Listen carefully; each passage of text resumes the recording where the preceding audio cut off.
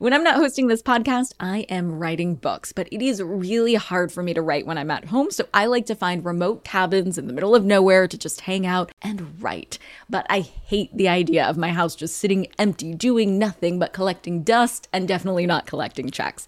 And that's why I'm an Airbnb host. It's one of my all-time favorite side hustles. Other popular side hustles are awesome too, don't get me wrong, but they often involve big startup costs. By hosting your space, you're monetizing what you already have access to. It doesn't get easier than that. And if you're new to the side hustle game and you're anxious about getting started, don't worry, because you're not in this alone. Airbnb makes it super easy to host. I mean, if I could do it, you could do it. And your home might be worth a lot more than you think. Find out how much at airbnb.com/host. I'm Nicole Lappin, the only financial expert you don't need a dictionary to understand. It's time for some money rehab.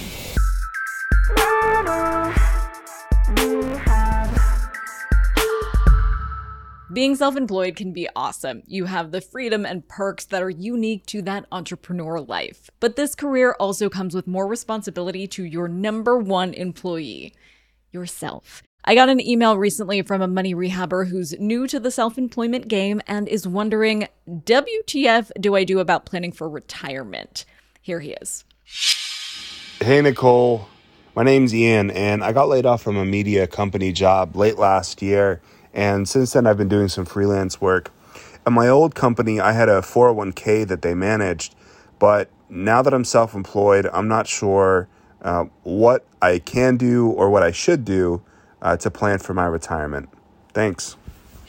Okay, Ian, I'm going to be real with you, as I always am. Accounting stuff and retirement planning are two of the most complicated parts of being self-employed. They're kind of the worst, but they're also both super important. Think about it this way. As a self-employed person, you are hustling hard, you're building something awesome.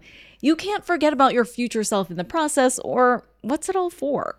So quickly talking to my money rehabbers who aren't self-employed for a minute, you guys are probably getting the benefit of employer-sponsored retirement plans and can ask HR for some clarity if you run into questions on your plan. Us self-employed folk are HR and have to figure this stuff out on our own, which honestly is the story of being a business owner. But I've been through all of this, so I can walk you through it. Let's go through the 4 major types of retirement plans for self-employed people that you should know about. And yes, I am saving the best for last, so pay special attention to number 4. Number 1, solo 401k. This plan is the best for business owners who do not have any employees on payroll and want to ball out on retirement contributions.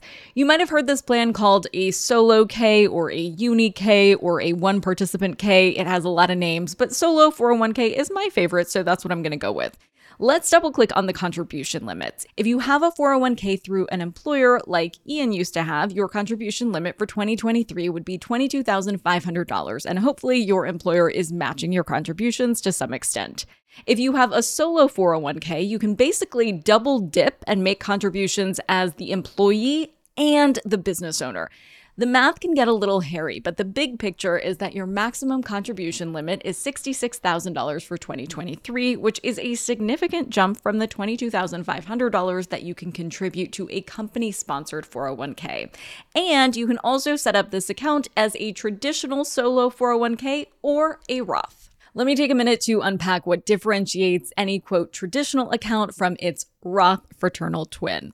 Traditional accounts you'll hear described as tax-deferred or pre-tax, and that means your contribution goes straight into your retirement account before getting taxed as income. Roth accounts are post-tax accounts, meaning your contribution gets taxed as income first and then goes into your retirement account.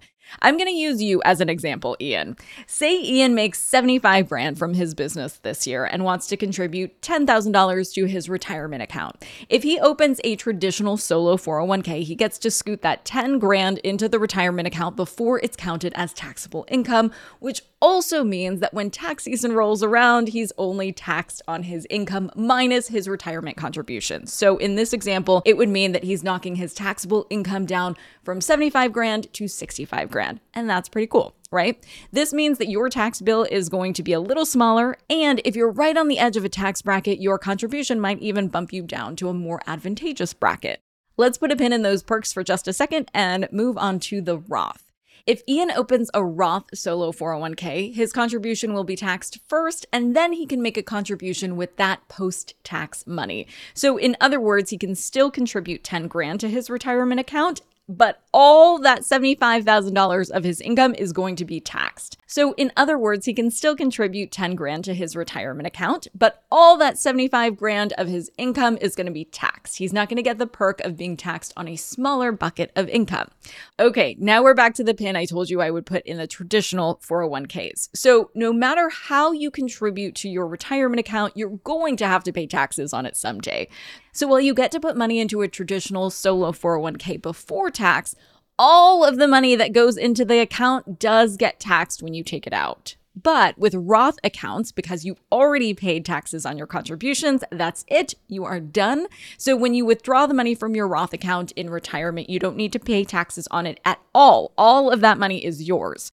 So the question you really need to ask yourself is, would you rather pay taxes now or later? If it's your financial goal to make more and more money throughout your life, that might mean that you're in a higher tax bracket when you're older, which means you'll probably want to opt into Roth accounts when you can because your tax rates will be lower now than when you want to withdraw. With me?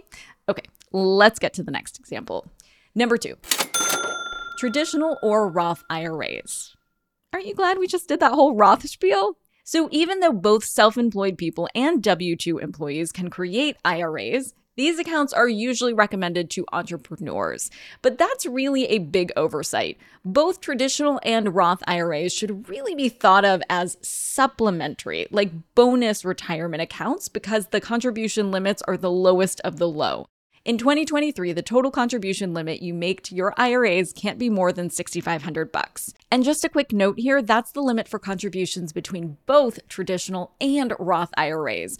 So if you have both a traditional and a Roth IRA, which you can totally do, you can't contribute $6,500 to both. The contributions you make to each cannot exceed $6,500 total. That's literally a tenth of the contribution limit of a solo 401k. So just know that you're not going to be retiring in style from an IRA alone. So far, you're probably thinking, Lapin, 401ks, IRAs, these are all options I have heard of when I was an employee. And yes, these plans are kind of self-employed spins on familiar plans. So let's move on to the plans that are very specific to business owners. Number 3, simple IRA. I remember when I first heard about simple plans, I thought, hey, sign me up. I want more simplicity in my life, obviously. But this plan didn't earn the nickname for being straightforward or actually simple. SIMPLE is an acronym. It stands for Saving Incentive Match Plan for Employees. This is a good option for business owners who do have a small group of employees, and this is actually the only option for business owners with a small-ish team. So if you have more than 100 employees, you can't open a simple IRA. Unlike solo 401ks and the other IRAs we just talked about, there's no Roth option for a simple IRA. Your contributions will always be pre-tax, and then they're taxed when you take the money out. The end. The contribution limit is $15,500 for 2023, so more than double the vanilla IRA, which is pretty cool. But let's move on to what is probably the holy grail of self-employed retirement accounts. Number 4. The Simplified Employee Pension or SEP IRA. So this is a particularly good fit if you're a one-person show and can work if you run a smaller team, but more on that in a second. With SEP IRAs, you can contribute up to 25% of self-employment income up to a maximum of $66,000 in 2023. You might remember that this is the same limit as solo 401ks. But some people prefer SEP IRAs to a solo 401k because they're easier to set up, which is a totally fair reason for doing anything, especially when you're running a business. Unlike the solo 401k, SEP IRAs don't have a Roth option. So again, contributions will always be pre-tax and then taxed when you take the money out.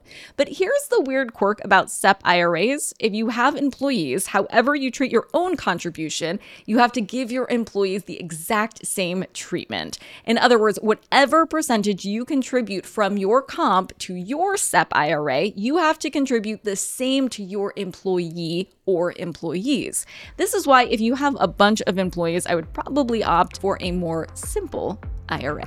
The actual simple one, but it's not super simple, but it's called simple. Capiche?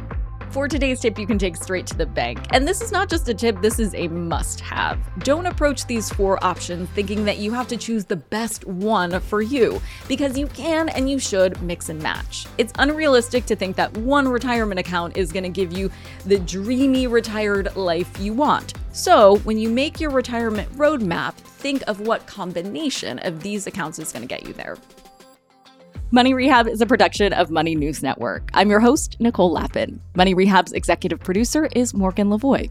Our researcher is Emily Holmes. Do you need some money rehab? And let's be honest, we all do. So email us your money questions, moneyrehab@moneynewsnetwork.com, to potentially have your questions answered on the show or even have a one-on-one intervention with me. And follow us on Instagram @moneynews and TikTok @moneynewsnetwork for exclusive video content. And lastly, thank you. No, seriously, thank you. Thank you for listening and for investing in yourself, which is the most important investment you can make.